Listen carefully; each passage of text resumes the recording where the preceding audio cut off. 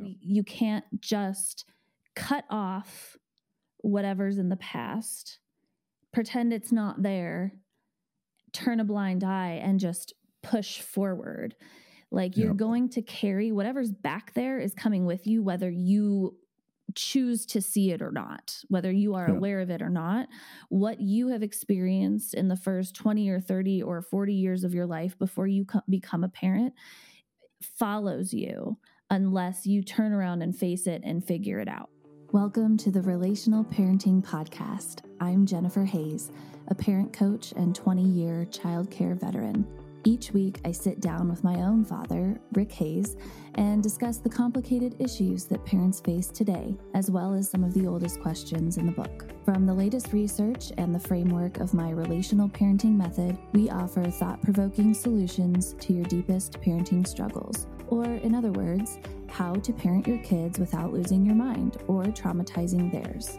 Added bonuses include intergenerational wounding discussions and guest childcare experts. We will also start taking your parenting questions in episode 5, so be sure to comment with your biggest questions or email me directly at jenny@jennyb.co. Let's get started. Hello, and welcome back to episode 4 of the Relational Parenting Podcast. I'm Jennifer Hayes, and this week I wanted to take a step back and address a concept that has come to the forefront of our collective consciousness in recent years: generational trauma, or generational cycles. The awareness and understanding of the existence of these patterns of behavior, thinking, and potentially abuse that get passed down through our familial lines is wonderful. And I'm so excited that more and more people are becoming aware of it and making changes. But I've also noticed that there is all this emphasis on changing the future and very little acknowledgement of healing the past. So I wanted to dive into that with you and really explore what it takes to actually work with the generational cycles in your own life in order to be the parent you want to be for your children. This subject is not an easy one to traverse, and it naturally forced my dad and I to have some very honest, hard, and awkward conversations.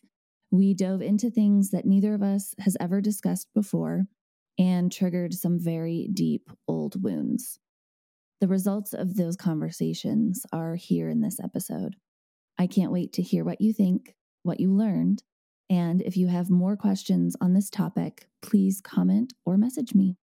We've been talking in the last couple of episodes about how to parent differently. We've been discussing relational parenting, my method, and a couple of the tools and pillars of my relational parenting method. So we've talked about how to connect with your children, how to lead with empathy, and different tools for correction or finding cooperation instead of using shame, guilt, and punishment. And this week, I wanted to kind of pause on teaching more ways to shift your parenting. And I wanted to take a step back and address something called generational trauma. This is a big buzzword right now. It seems to be everywhere in social media, etc., therapy circles, and has been for a couple of years now. Generational trauma, generational cycles play a huge role in our ability or inability to make changes as a parent. Changes from how your parents parented, changes from your own stuff, your own way of showing up that you don't like as a parent. And generational trauma is so influential on how you show up in your current everyday life, whether you recognize it or not. And it's going to be so much harder to put any new parenting practices into place without first having addressed your own wounds from your childhood. And the reason that it will be harder is because you in your body are going to carry those wounds, and you're going to carry those emotions, the tension, the difficulty that you experienced, or the automatic knee-jerk reaction that your parents did to you. You're going to carry that into your parenting relationship as well. And especially on your bad days, or if you're tired or extra worn out or whatever it might be, that's when all that tension and suppressed emotion is going to come out. It's going to explode. And your kids are going to feel that. They're going to walk on eggshells, or,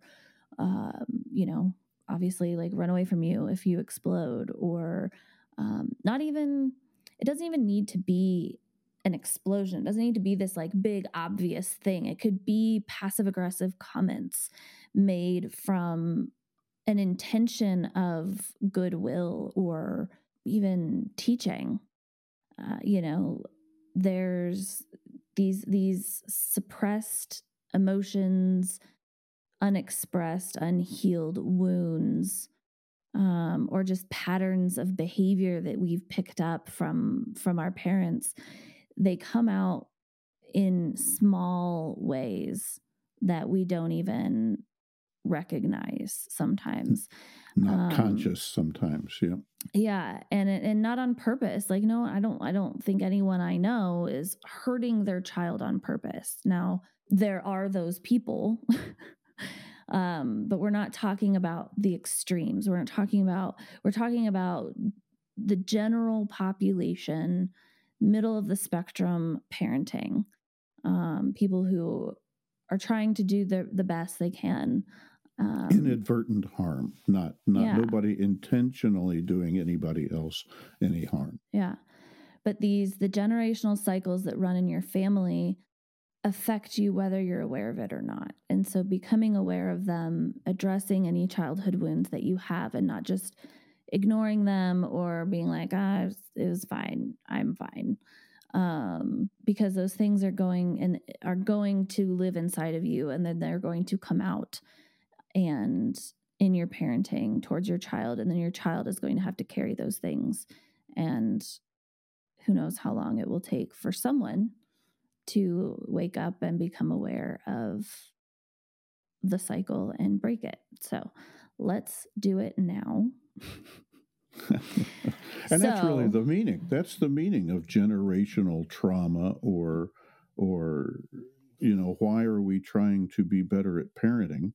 You have to spot your stuff and deal with your stuff, and even if it's not perfect, if you're a little better than your parents were, or do it a little different or gentler, or whatever the word is, you can improve, from generation to generation. It doesn't have to be perfect, but somebody's got to spot it, and it might as well start with us, this generation of parents.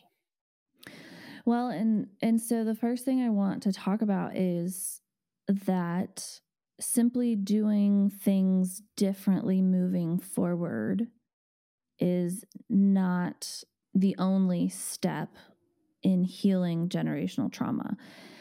So first, you have to, or simultaneously, you have to face your own wounds or anger from childhood. If you have any grief or feelings of injustice or betrayal or lack of safety towards your own parents, even just things that you can still look back as an adult or as an adult with children and go, that was not okay, that was done to me. I didn't deserve to be treated like that. Looking back at those things and not brushing them aside, not just saying, well, everybody fucks up, nobody's perfect. We'll get there, right? We'll get to the acceptance part. But before you can get to acceptance, true acceptance, you have to first feel those feelings. You have to acknowledge that it happened and that you did not deserve it. And you have to grieve You have to grieve that that happened to you and that you did not Yep. deserve it. Come to terms with it. And that's always fun, coming to terms with feelings like that. It's Right. not comfortable. Grief And is the everyone's favorite. yeah. And, you have to, for me, maybe it's because I'm a guy or something.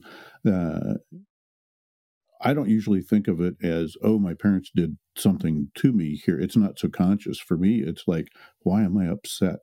This thing my kid did, or whatever happened, whatever circumstance I'm in, I'm having an irrational subconscious or what kind of reaction to it, and it's sometimes you got to go off and go, why does that situation make me so uncomfortable?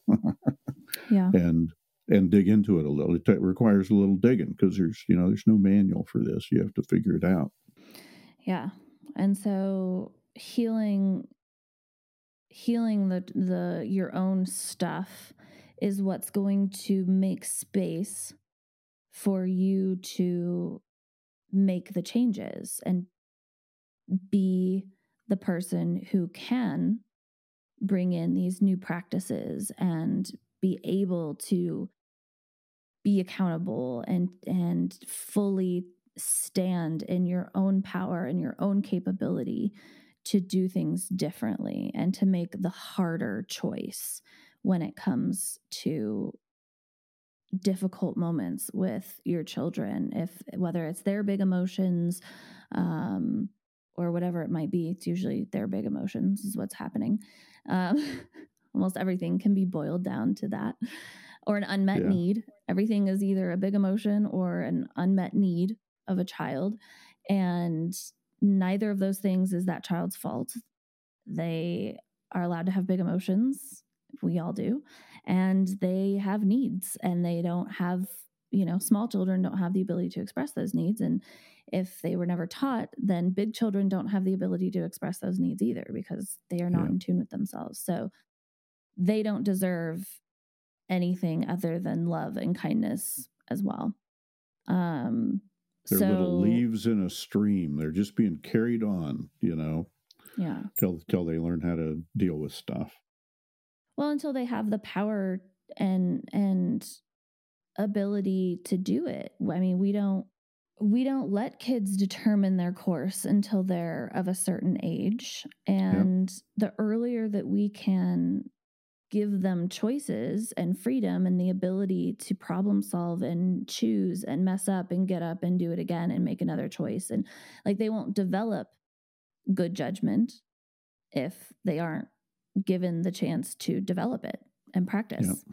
So, anyway, so we are we're acknowledging our own hurt. We're looking into the past, looking at our relationship with our parents, looking at the places we felt injustice. And we're going to feel those feelings and we're going to grieve it. And that's going to be a process. It's not just going to happen once and you're going to be like, all right, cool. And once you have grieved and felt all of those feelings, the next step is that you can start to choose forgiveness or at least understanding. So, forgiveness, I think most people know by now, is not for the other person. Forgiveness is for yourself.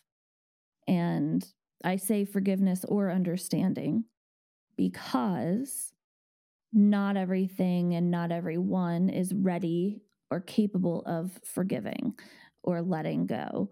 And that's okay.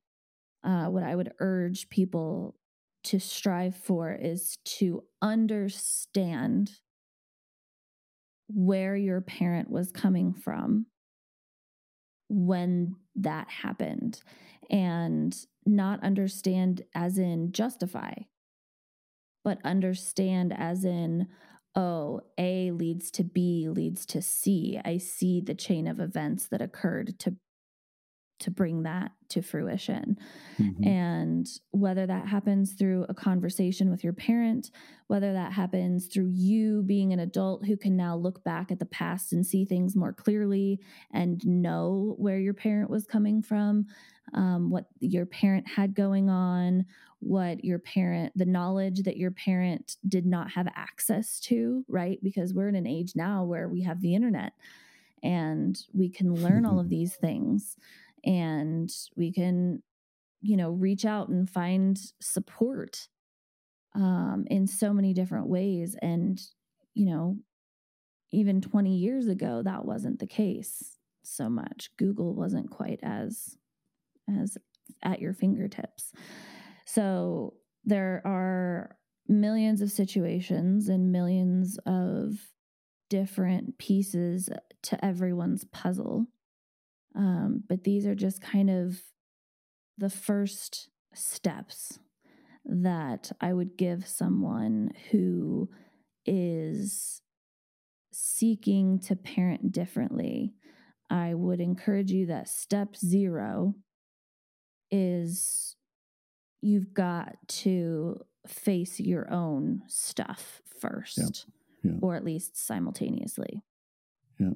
And I agree. There are more tools now. You have to be mindful or intentional, whatever you want to call it, you have to be aware of your stuff. You have to work on self-awareness, I guess, to do this. And then there are so many more resources. The internet has grown and gotten better and more effective at connectedness, actual finding a group of people to chat with verbally or with a keyboard. There's all kinds of resources out there if you have time to do that. That makes it easier than it was 20 years ago. Yeah, and there's also like all this research, the latest research. A lot of these studies have been being done for 10, 20, or 30 years. Long term. So things that the information that is available right now, the study started a few years after I was born. Mm-hmm. So there's simply information that did not exist yet, mm-hmm. Let alone was available to the masses. Mm-hmm. That was one of the first purposes of the internet, was sharing research and that kind of thing. So that the internet really sped up the pace of all that. You didn't have to get published in Nature and peer reviewed, and the velocity with which new studies could be looked at and have the next guy go, oh, here's the next question, and start a study on that seemed to pick up a little bit. Well, and for the average American family to be buying published peer-reviewed medical journals, like that's right. that nobody does that. Nature is expensive. In fact, yeah, if you hadn't gone to university and also studied in the sciences to know that peer-reviewed articles are a thing that exists. Yeah. How would you ever have access to that information other than big entities run by the government telling you what to do? People working on this stuff. And there's so much bad information out there too sometimes. Yeah. Well, and from it's getting diluted from some of those entities. That's not picking accurate. picking a good source. That's a whole critical thinking. That's a whole nother podcast, I think. Yes, sourcing your information. So I want to share a story about some generational repair that has occurred through the women in my family, and how that kind of brought me to where I'm at today. So I'm just going to dive right into that. So I was 26 and was talking to my grandma on the phone, and she was telling me a story or the story of a trip that she took where she had an experience of healing with her own mother who had actually passed on already. So she told me all of the details of this story. And meanwhile, I was 26 and I had just started kind of dabbling in the notion of generational trauma and generational healing and how things can be passed down through families, and specifically in our family through the women lineage of mothers to daughters. And so when she was telling me this story, I was kind of blown away because she had no idea that I had started exploring this topic and was kind of digging into these things. And just before that phone call, like a month or two before that phone call, I had actually written a letter, an apology letter to my mom, basically apologizing for what a jerk I was as a teenager to her and kind of into my 20s as well. I had been harboring a lot of blame and anger towards her, and for really no reason.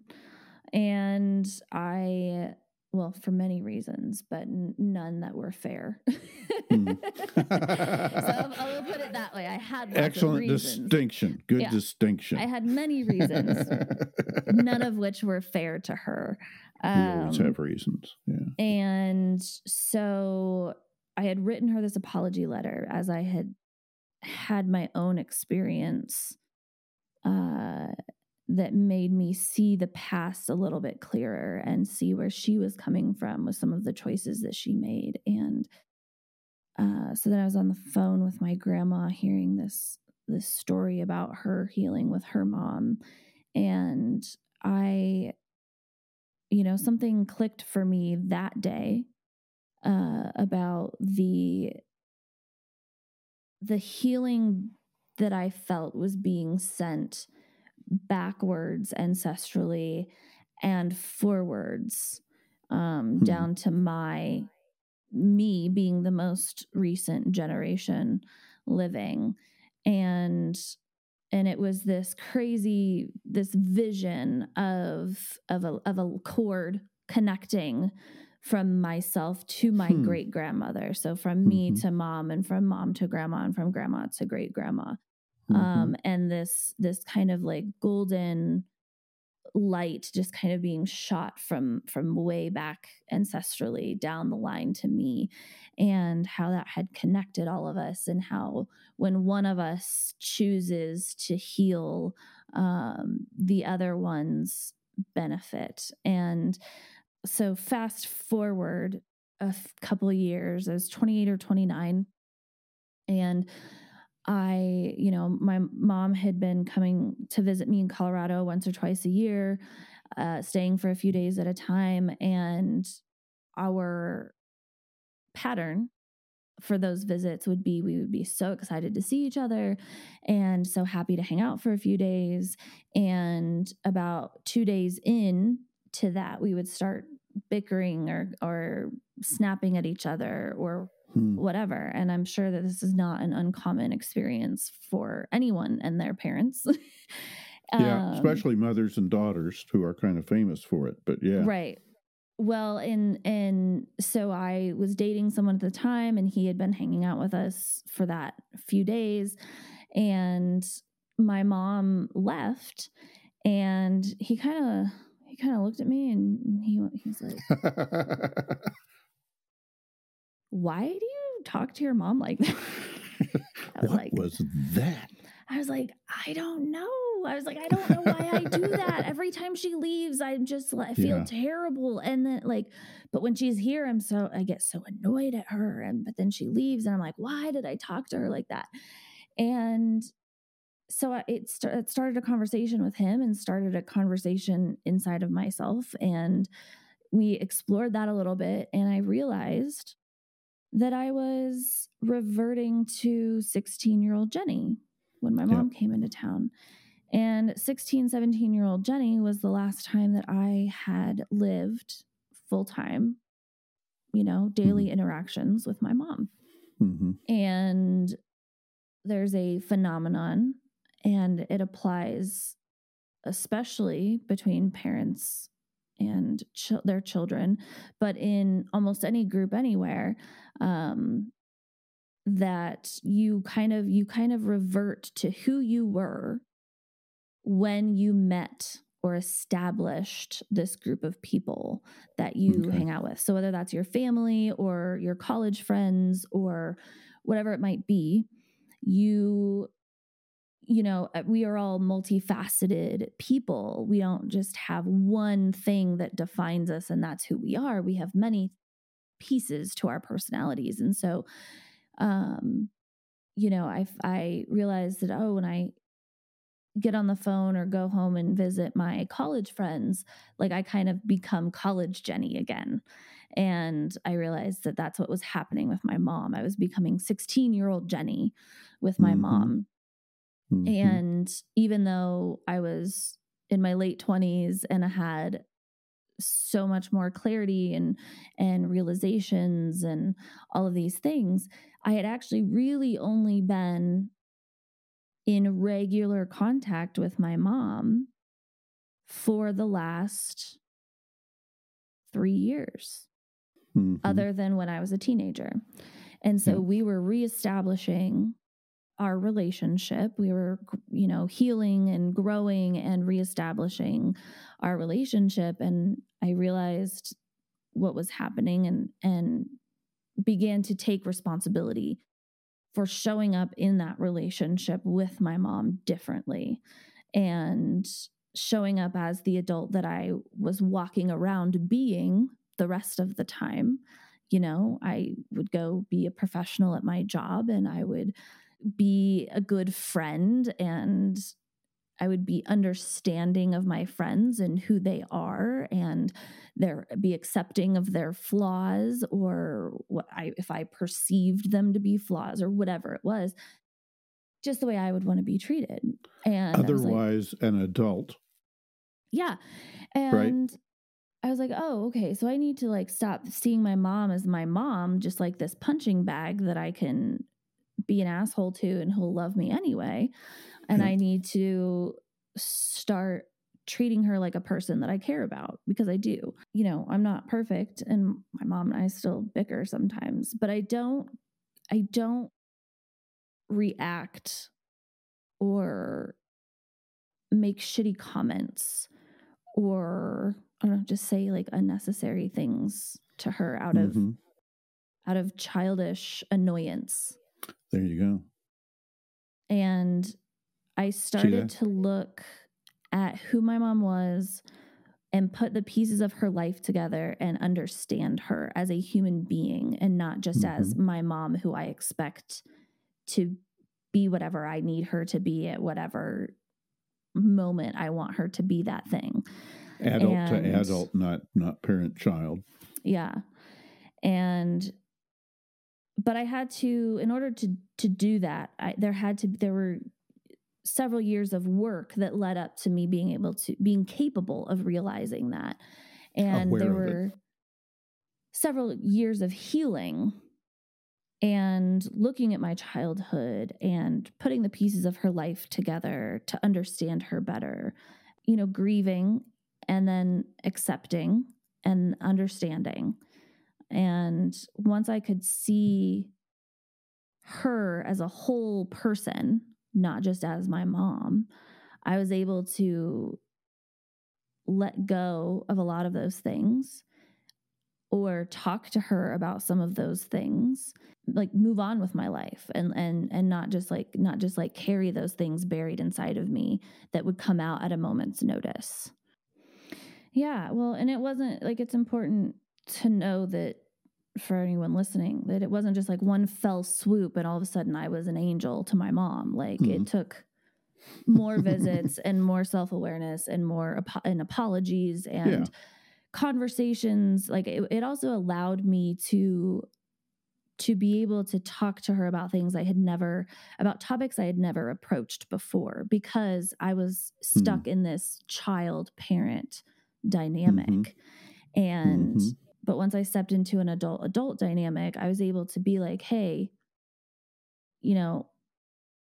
I'm going to set this boundary with you, or, hey, when you did this when I was a kid, that hurt, or, and we were able to have some of these conversations.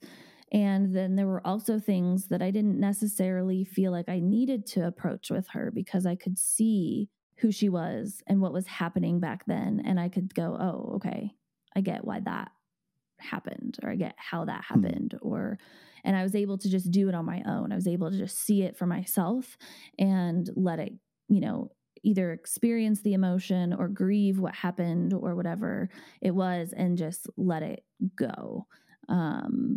Maybe on with my the new own. adult perspective, you could see it. You didn't have to have everything explained to you like a child. Right. And that comes with life experience too. And so the point of telling this story is, just to give an example of how, one, complicated and messy, because that whole story spanned from like age 25 to now, really. It's still happening. Like, my mother and I still discuss life and whatnot, and our relationship continues to grow and get better. But there was, about 5 or 6 years there where we were kind of traversing a new version of our relationship as mother and daughter.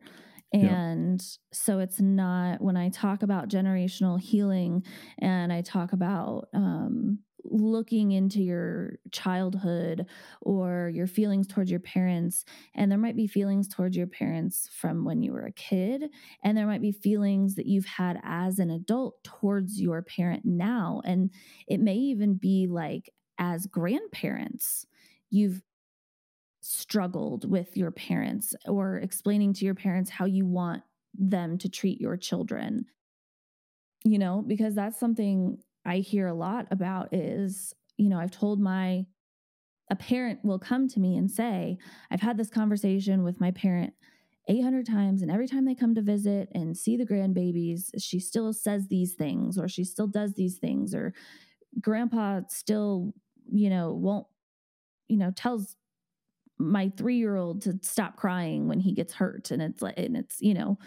differences the generation in generations, and yeah. And so there's also a level of parents of adult children have a responsibility to respect their adult children as adults and not as their children.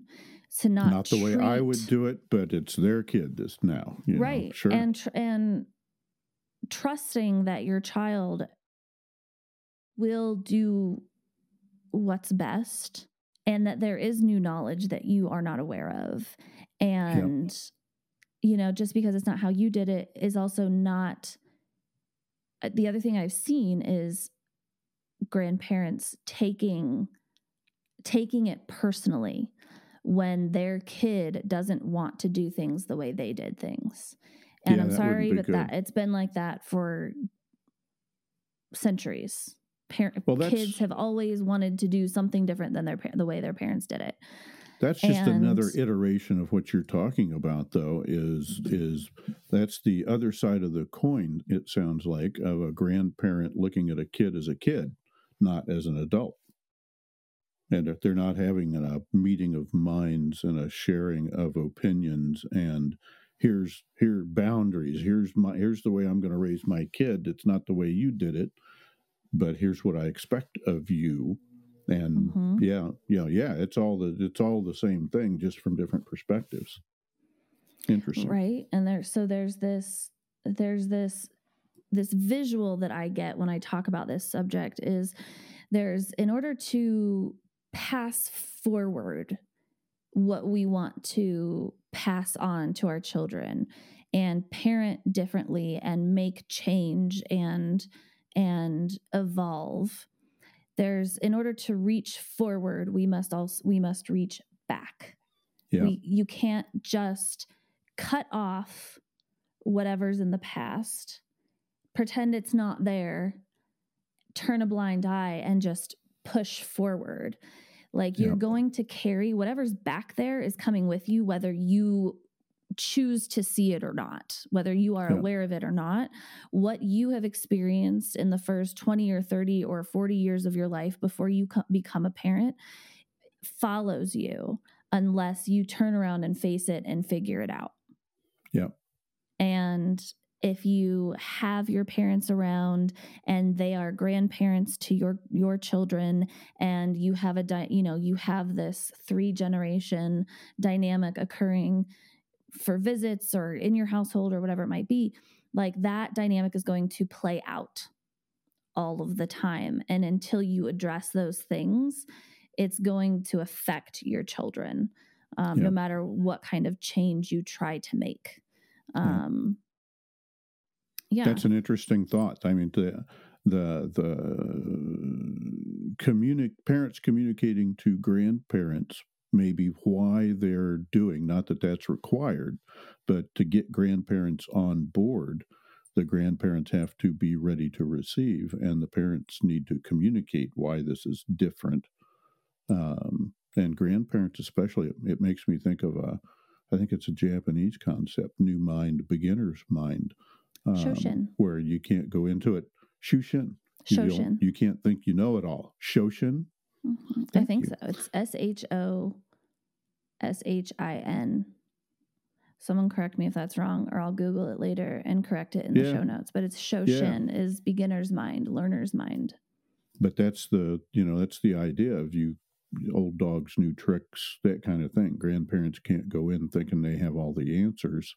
And even if they do, the kids might want to do it different. And so then there's communication must ensue to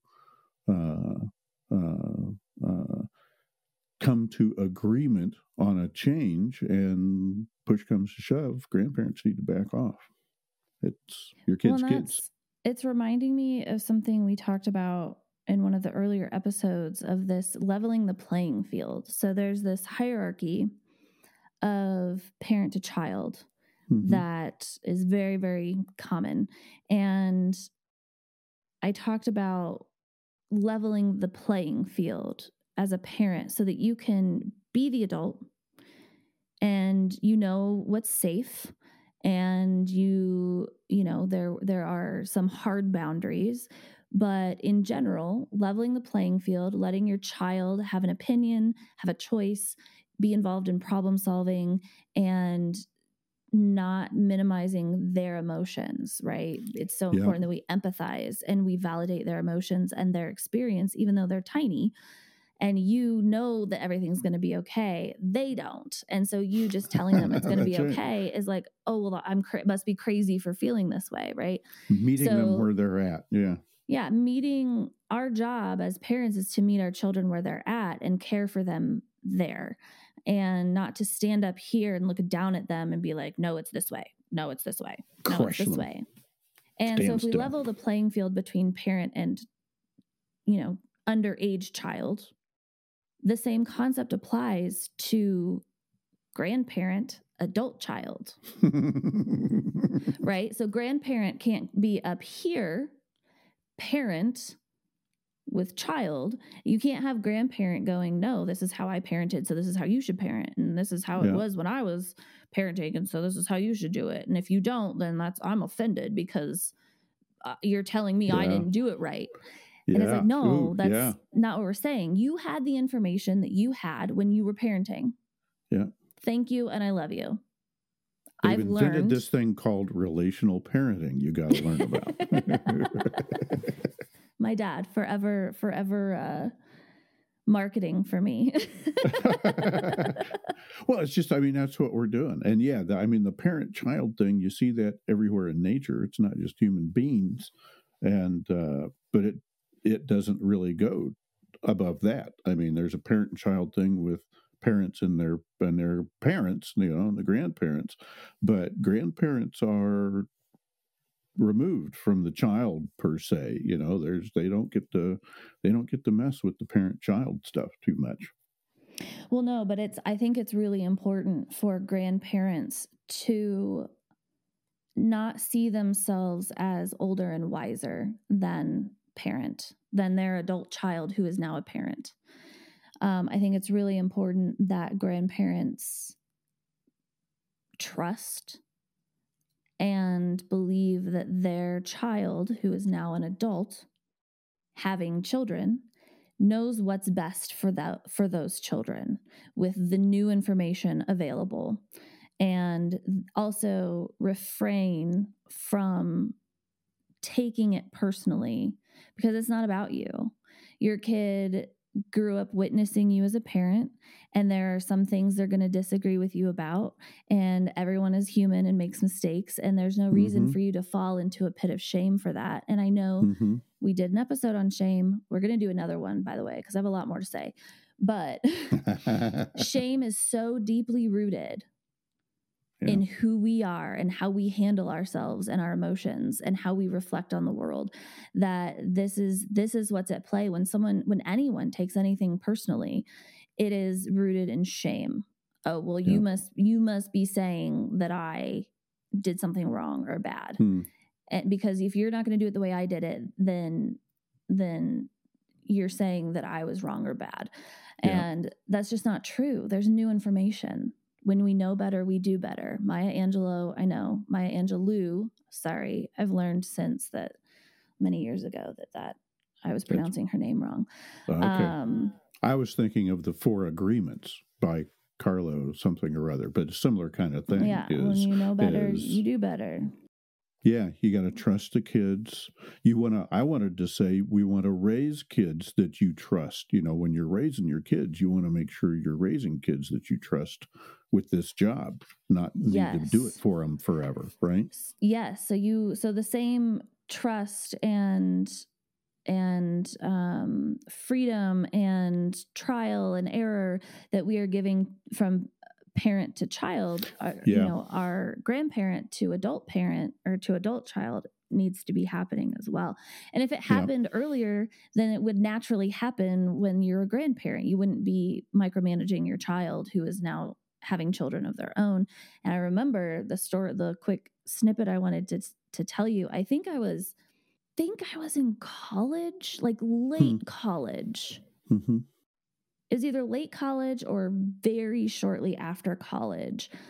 We had a phone call, and you said something to me, and I was updating you on my life and all the mistakes I was making, and you weren't telling me what to do about it. You were not correcting me. You were not giving me a solution about it. Wow, that doesn't sound like me. Are you sure it was me? This is going to lead us into our final story about that wasn't me. Yeah. Well, so, okay, this is why it was so memorable, core memory, right? Because my dad wasn't giving me the solution or telling me what I should or shouldn't do. And I was like 22, 23-ish. And you said that at this point in parenting, it was your job to, you had taught me what you could teach me, and it was now your job to sit back and watch. Oh my. And I must have been on drugs. Was I high? I don't get high, but you said it much more elegantly than that, and much less of much less detached than that. Okay. But I think I was telling you all these telling you this or telling you a certain situation, and you were just kind of like being supportive and whatever. And I was made a joke about, oh, you're not giving me the answers. You're not telling me what I should do. And you said something to the effect of, I've realized that you're an adult and you are capable and smart. And my job at this point is to be here when you need me. And otherwise I sit back and watch and just watch you become who you're going to be. And I remember God, I was so sassy back then because I would never say this now. I remember telling you to grab a bowl of fucking popcorn. That sounds familiar. I think I might remember a scrap of this. I think I even posted it on Facebook or something, some Maybe version that of was that it. quote. Because Bowl I of said, popcorn hits a bell. because I'm like, well, and I said, strap in and grab a bowl of popcorn, Dad. Because I was it's like, coming back. it was a very dramatic point in my life. Yeah. Where I was kind of like really experiencing the pitfalls of adulthood and the choices that I make. Yeah. And it was probably beyond my power to really fix. It was like, well, if do you need me to send in the SWAT team or something? I don't know what it was, but that's good. And I am so proud of you guys, you and your brothers too, when you get to those points where we talk about things, but it's like, and a minute ago you were talking about, stuff's all learned. Parent, child, parent, grandparent, it's all learned. It's all figured out. It's not learned. It's figured out the hard way. And that's good. That everybody, you never stop figuring things out. I'm very proud of you guys because you all matured and are good at figuring things out. I trust you guys. Well, thanks. I'd forgotten about that. Well, so I want to, part of this, doing this podcast with you is us being able to, you and I have these conversations about, intergenerational, like I'm the child, you're the parent, etc. But also exploring then even further back. So your parents, how were you affected by how you were parented? And so you were telling me when we were discussing this episode and this topic that you felt that you weren't parented very much, that you kind of parented yourself growing up. You were the fifth of 5 children, and that you remember, by the 5th child, your parents were just kind of like, all right, well, there's another one running around. It's not going to kill him. None of the other 4 died when they went down to the river. He can go down to the river.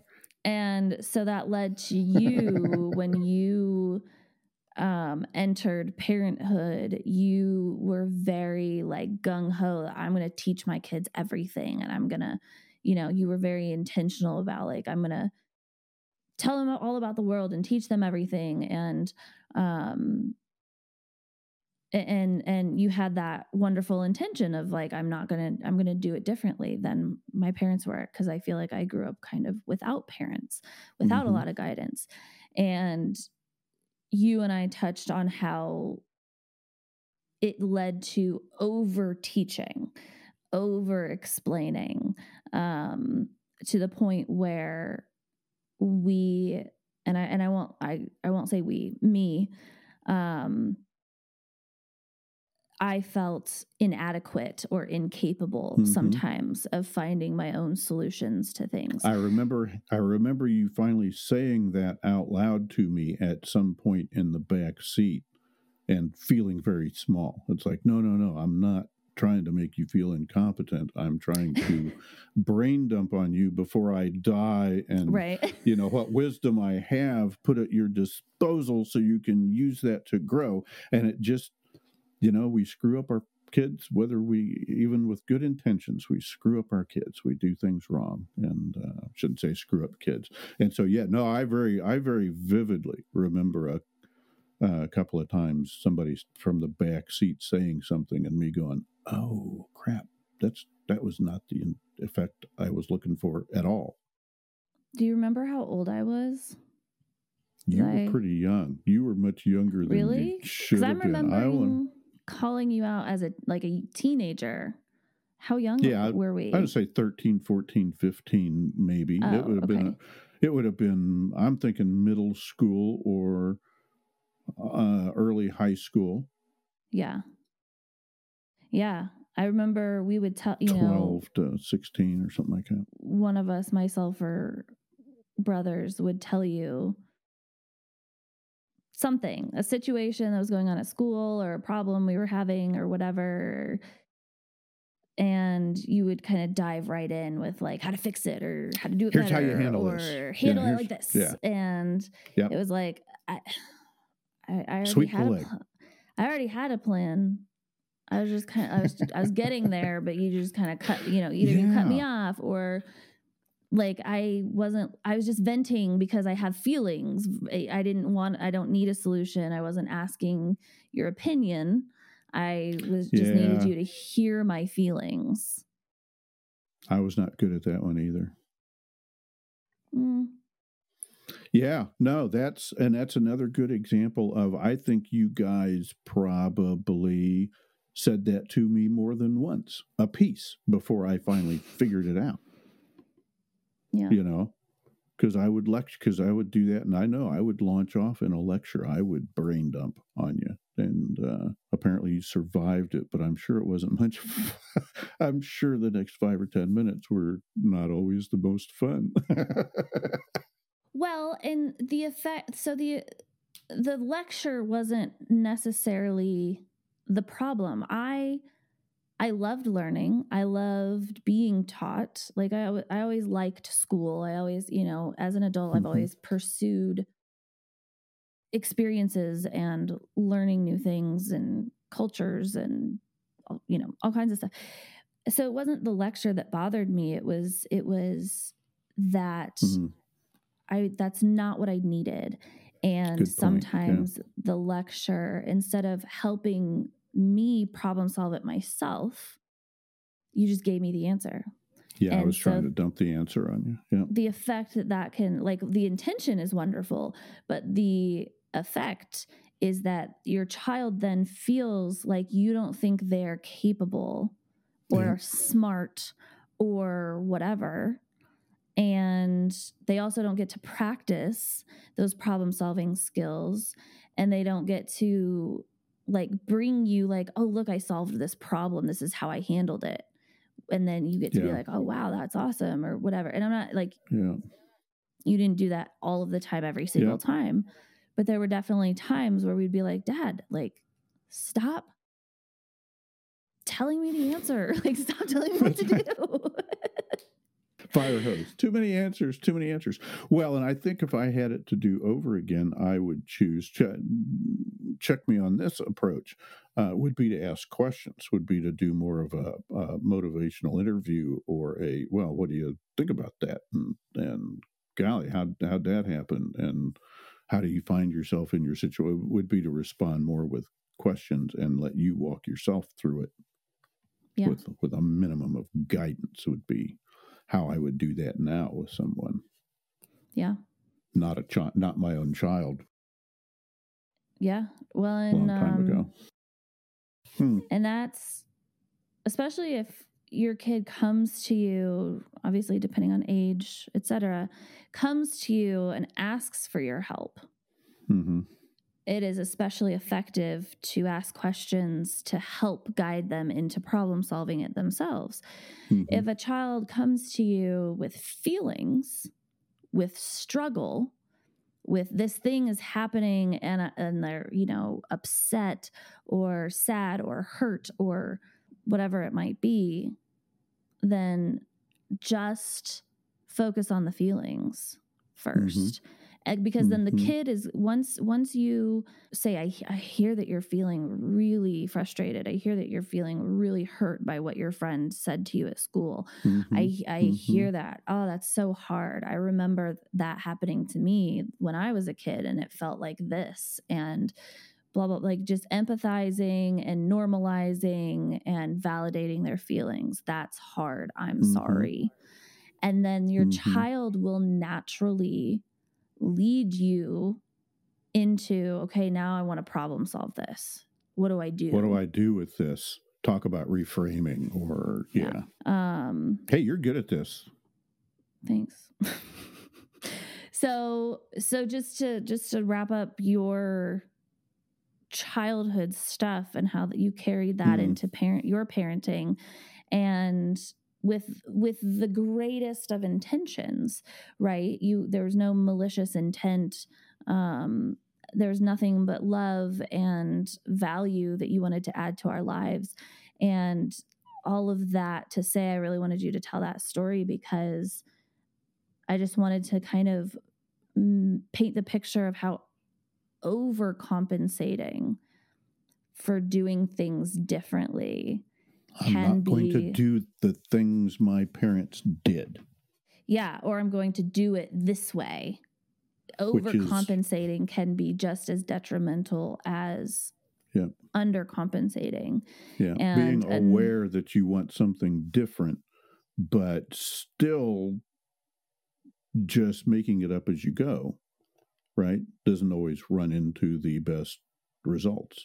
It's good to do a little learning. Here I am at 60-something, and it's like going, that wasn't the best. I could have done that a little better, and nobody died, but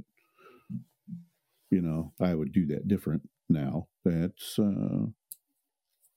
good to have a conversation once in a while with somebody and figure that out sooner rather than later.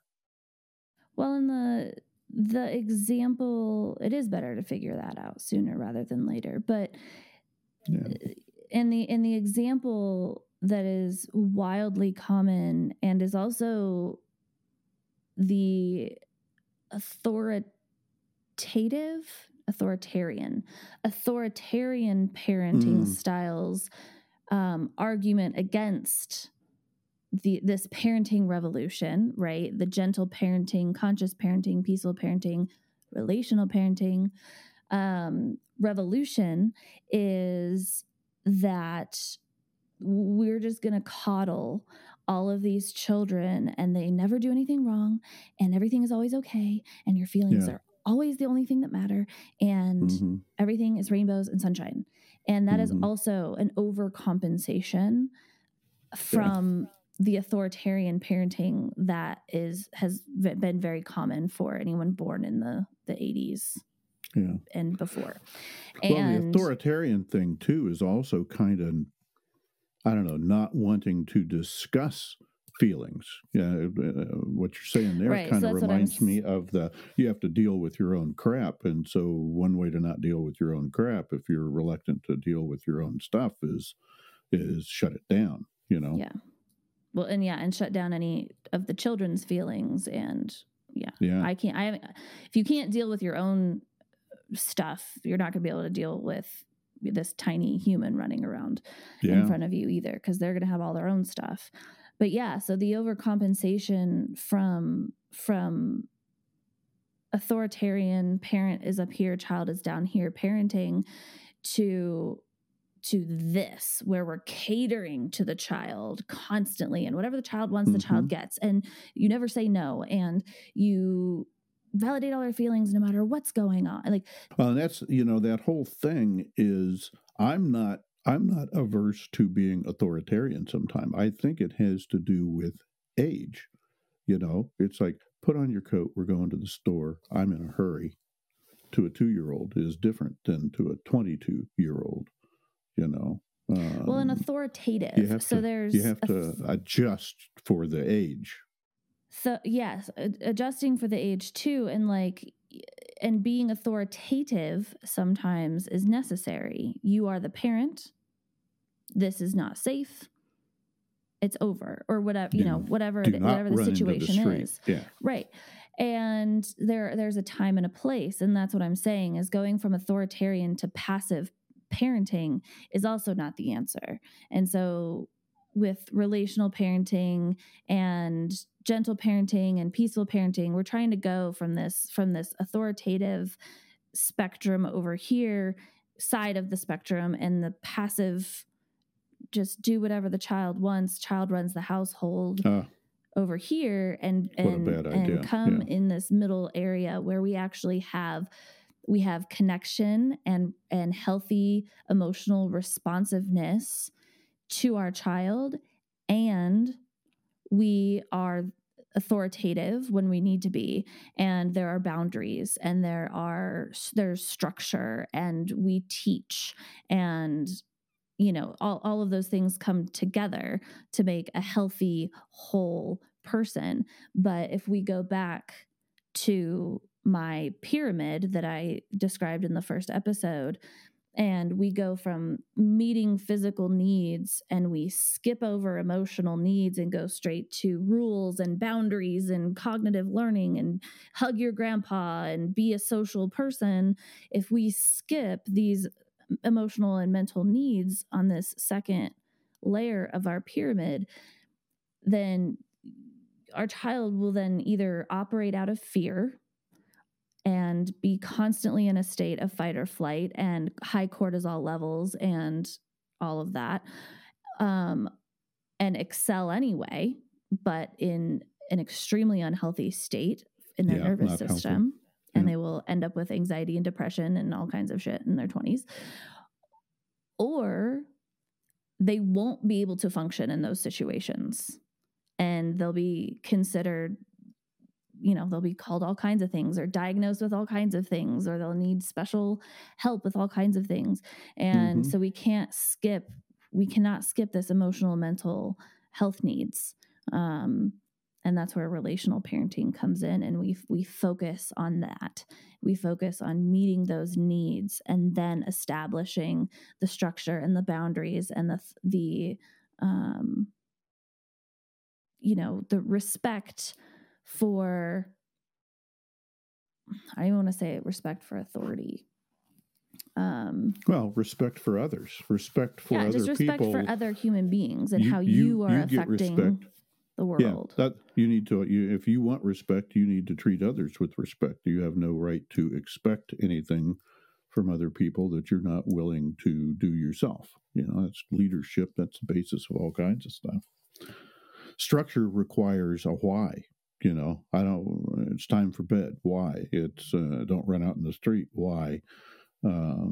Which is more rational. And you have to, if you end up with disconnect between the emotional and the structure side of things, then that's where you get confusion. You end up with kids that have so much going on in their head, busy, becomes depression, paralysis, can't make decisions, don't function as well. If things are not sort of kind of resolved, the degree to which the internal machinery, mental machinery works smoothly kind of has a determining effect on how well you function in society and deal with resilience and deal with life, because it's varied. Yeah, well, in that you mentioned that understanding. So here's the boundary, and here's why. Here's why. Because if you just make a rule, or you just set a boundary, or you just whatever, and tell your kid they can't do something, or they have to do something, or this, that, or the other, they are not going to care about what that rule is or why it's there. And they're not going to respect it at the level you want them to until you fully teach them why we do things. And in really young kids, you're going to have to teach them 600 times before it clicks. And in for teenagers, a little while, it's because I said so. No, but that's a horrible reason. Yes, it's not because I said so. That's never a reason, no matter what age they are. Not even for 1-year-olds, 2-year-olds. No, I explain time things. for bed. I explain things to a 6-month-old. Because you're going to be tired tomorrow if you don't. Yeah. We oversimplify the way we explain things to kids, and we do not need to, and it actually inhibits their ability to understand. So when you don't dumb it down, huh? Stop dumbing things down, even for a 2-year-old, I'm telling you, they get it, and they learn language that you teach them. So if you teach them, to say bum instead of butt, or you teach them to call something whatever, like, I don't even know. I don't even have an example right now. But if you say to your 2-year-old, all right, it's bedtime. Why? I don't want to go to bed. I'm not tired. Okay, well, let's either we could do an exercise with them where we feel into our bodies and see if we're actually tired. Or when they say, why do I have to go to bed? You say, well, everybody goes to bed. We all have to sleep as human beings. If you don't sleep, you're not going to say this to your 2-year-old. That's right. But if you don't sleep, you die. And so you're going to That's a good one for that. a 2-year-old. You're going to die if you don't. They don't know what dying is. You can't explain it to them. They cannot conceptualize it, and so you'll just confuse them further. Please don't let your 4-year-olds watch this. But you explain that to them. Not, well, if you don't sleep, you're going to be tired. Your kid cannot also conceptualize what being tired in the future is. Too far in the future. Yeah, they don't get it. Yeah. Okay. So you can even ask questions. So I remember with one of my nanny families, there was a child who didn't want to go to bed ever at bedtime. And they would always say, why do I have to go to bed? I'm not tired. I'm not tired. Well, you know, what's really important is that we go to bed before we actually feel tired. Because what happens when you feel tired? They go, and if you've had this conversation before, they might be able to answer. If you have never had this conversation before, you still ask that question. And when they go, I don't know. Still a reminder. Yeah. I don't know. Then you tell them what you witness when they get really tired. You say, well, I've noticed when you get really tired, you start to rub your eyes a lot and you start to kind of throw your body around the room. And sometimes you get hurt when you do that. And if you don't do that, I've noticed that you cry a lot and you get really sad when you're tired. You get unhappy. Yep. And they go, oh, and whether they remember it or not, they're going to like kind of like take that in and think about it. And if this is like the 50th time you've had this conversation with them, then they're going to go, oh yeah, I better go to bed. Or they're going to argue with you a little bit more. Who knows? But the point is, like, you can explain things to a toddler. You can explain things even to a 6-month-old baby who doesn't want their diaper changed. I verbally explain to them what I'm doing and why I'm doing it and why it needs to happen. Like, I'm so sorry, babe. I know this is so hard. You don't like laying on your back, or you don't feel good today, and getting your diaper changed is so hard. And I empathize with that child, even though they are not capable of verbalizing back to me. That 6-month-old can feel what I'm saying, and they are starting to understand. On some level, they understand it. Yeah, they do. They're starting to understand language, and they can hear my tone, and they can feel the vibration of the words that I'm saying. And even if they don't stop crying or they continue to be upset and mad that you're changing their diaper, you're at least not causing emotional harm and disconnect to that baby. Yeah. You still have to change the poopy diaper, because otherwise they could get an infection or whatever. Sorry. Yeah. It's going to happen. But you are maintaining the relationship and the connection to them and their experience and their feelings, so that they feel safe and heard, and they can still be upset, but they feel safe. Yeah. So it can happen at 6 months old, at 5 years old, at 18 years old, but we need to be explaining the why and the real why. Not mixed signals, not dumb made up reasons, or just lay it out. Yeah, I like that. I like that as a teaching thing. Back to teaching and now I'm having trouble with words, authenticity and stuff, getting the real message across. Mm-hmm. Making rules and either not explaining them and just saying, because I said so, or that's the way it is. Your child is going to get a very skewed, inaccurate way of how the world works. And they're going to be very lost when they go out into that world, and there are no rules.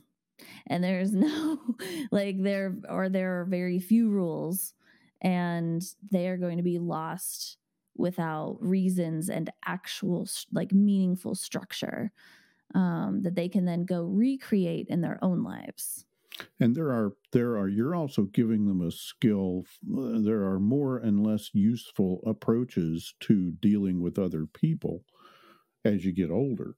And just going into a room full of people and saying, here's what we're going to do, with making no pretense of, hey, I'm the boss and this is just going to happen and get out of here, is oftentimes less effective than angling a little bit and explaining, and letting people, when people feel bought in, I guess is the word that's popping into my head. If you can get a kid to buy into the idea of, it sounds kind of silly, raising children as it comes out of my mouth, but getting a kid to buy into the decision to go to bed, wow, then check that problem off pretty much forever and move on. That's onto the next real problem.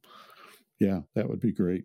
That'd be a great skill to teach a kid, and then they see it, and then next thing you know, when they're 50, they're using it themselves, because it's part of their DNA practically. Well, and it's true. I remember I've worked at multiple companies, and the companies I stayed at were the ones that were transparent and honest and told us why things were happening the way they were, or what, new rules or whatever were being put into place. And the places who just treated us like foot soldiers and told us what to do. Yeah. And if we didn't do it on command, then we were reprimanded. Like replaceable parts. It was like, yeah. All right, deuces, I'm out. Like, you don't get to treat me like this, or this is miserable. I don't want to come to work. So there's a whole other movement now in the workforce, good metaphor, in different companies, of like treating people, like these same concepts, these same, like, being in relationship with your employees, having so that a relationship, not just a transaction, but like people spend more of their lives at work than they do in their own homes sometimes. As a rule, yeah. So you have to make it a place that people want to go. Like, it's simple. Well, you get more work, you get more cooperation. I hate to see people, they come to a meeting, they bring a laptop, and they crack a laptop, and they're not paying any attention to what's going on in the meeting. They're not engaged, and you get more in, if people are engaged, whether it's a 2-year-old going to bed or a bunch of people at work, it's more productive, more fun for everybody. Yeah. Less friction, less excitement, less drama. Yep. It's a good thing usually. All right. I think once again we have veered off topic enough for one day. We're going to circle back in and close this down to how to heal generational trauma. We cannot just move forward and execute. If there is generational trauma or generational cycles or pain and wounding from your own childhood that has not been addressed yet, the stepping forward into the kind of parent you want to be, or the changes that you want to make, is going to be so much more effective and so much easier if you do that healing inside of yourself. And you have to acknowledge that the hurt happened. You have to feel those terrible feelings and grieve what happened to you in childhood, and then move into forgiveness, acceptance, or understanding.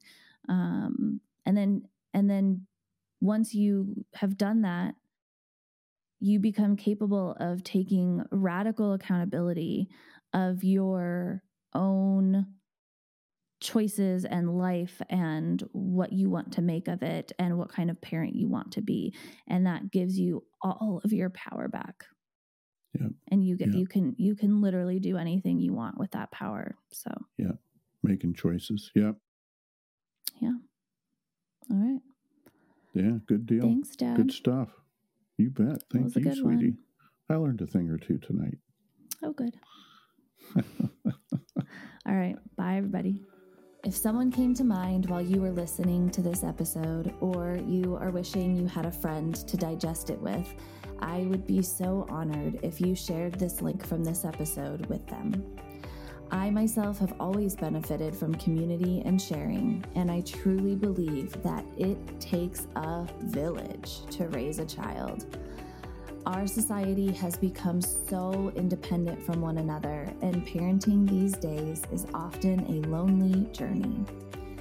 But it doesn't have to be that way. That's why I'm here. If you have been seeking a more intentional approach to parenting, but you aren't sure where to start, I would love to hear from you.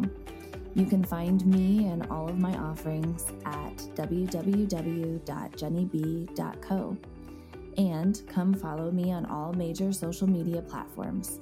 It fills my heart to hear your stories, where you come from, and your big goals for raising the next generation. And don't forget, comment your parenting question on our YouTube channel, the Relational Parenting Podcast, to get it answered on one of our future episodes. If you enjoyed this podcast, please hit the subscribe button so you never miss out. I am so grateful that you are here. And always remember, you are never alone. I'll see you next week. This show is intended for education and entertainment purposes only. We will discuss things like mental health, abuse, PTSD, and other potentially triggering subjects. Please listen at your own discretion, and this podcast is not intended for anyone under the age of 18.